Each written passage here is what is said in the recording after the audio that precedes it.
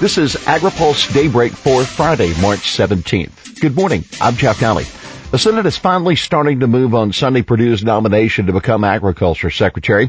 Leaders of the Senate Agriculture Committee announced last night that they'll hold Perdue's confirmation hearing next Thursday. The committee received the formal paperwork for the nomination late last week. Trump set spending priorities. President Trump has put his first budget proposals on the table, and it's clear he's serious about downsizing the government and cutting foreign aid. USDA would take the third largest cut of any department. The question is how hard Trump will fight for his priorities and how much support he'll get from conservatives in Congress. Democrats and Republicans alike are saying that some of the proposals go too far. Representative Steve Stivers, a Republican of Ohio, said, "I consider myself a defense hawk, and I even consider some of the cuts a little drastic." Democrats and Republicans alike are saying that some of the proposals go too far. Representative Steve Stivers, a Republican of Ohio, said, "I consider myself a defense hawk, and even I consider some of the cuts a little drastic." Still, Trump's proposals could make it harder for supporters of the targeted programs to protect them from cuts as Republicans search for ways to pay for Trump's military buildup. Representative Tom Cole, a relatively moderate House Republican and a senior member of the House Appropriations Committee, says that foreign aid, including U.S. food assistance, could be vulnerable now.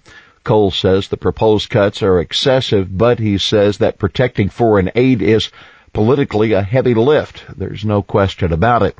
There are several key points from the budget plan. First, these cuts only affect what's called the discretionary side of the federal budget. Programs where spending levels have not been mandated by law, such as the Farm Bill.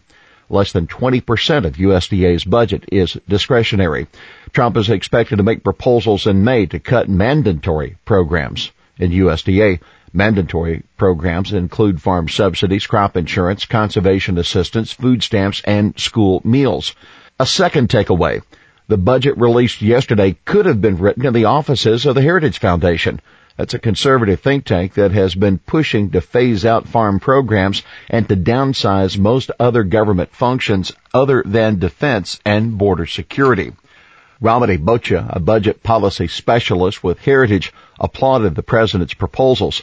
Cuts to discretionary spending are critical to reducing the size and the scope of the government and enhancing individual and economic freedom, she said.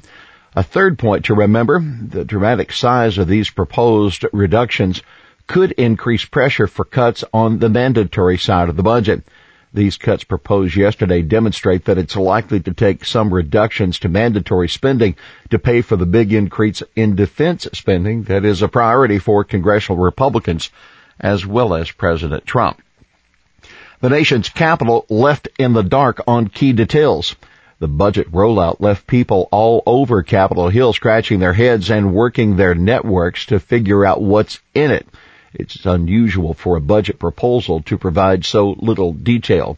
Agriculture research is one example. The budget would spare from cuts USDA's Agriculture and Food Research Initiative, the competitive grant program that funds research at land-grant universities. However, that's only a small portion of the USDA's research budget.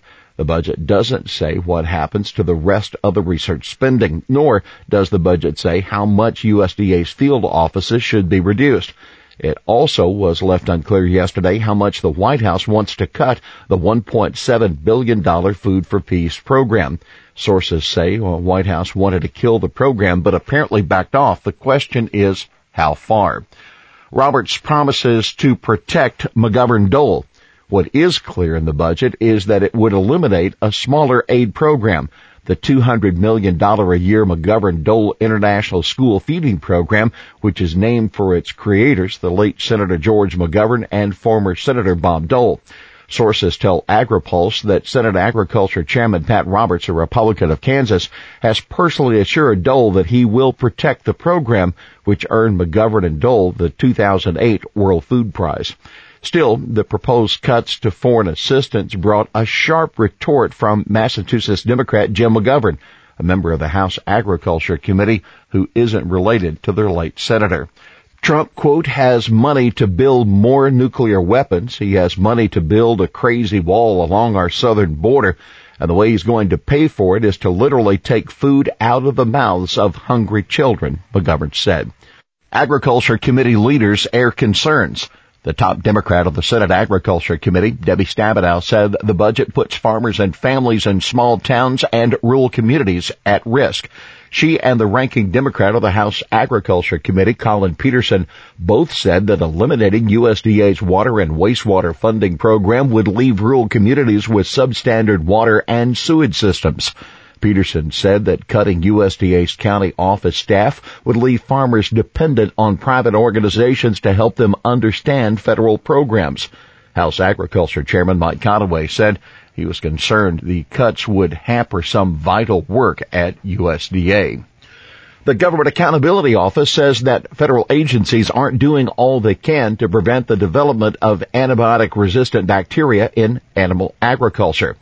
FDA has increased veterinary oversight of antibiotic usage and has forced drug companies to phase out the use of the drugs for growth promotion.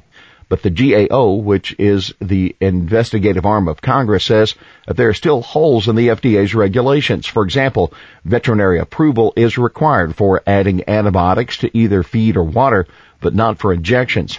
GAO says that USDA needs to work with CDC to decide when they should investigate farms during outbreaks of foodborne illnesses that are linked to drug-resistant bacteria. The investigators also suggest improvements to an on-farm monitoring program that USDA is planning. Well, here's today's He Said It. The good news is this budget will be ignored, as it should be. That's Representative Collin Peterson, the ranking Democrat on the House Agriculture Committee. Well, that's Daybreak for this Friday, March 17th. AgriPulse Daybreak brought to you by McLeod, Watkinson & Miller, America's most experienced law firm in agricultural and derivatives law, and by Dairy Management Incorporated. For the latest news out of Washington, D.C., visit agripulse.com. For AgriPulse Daybreak, I'm Jeff Daly.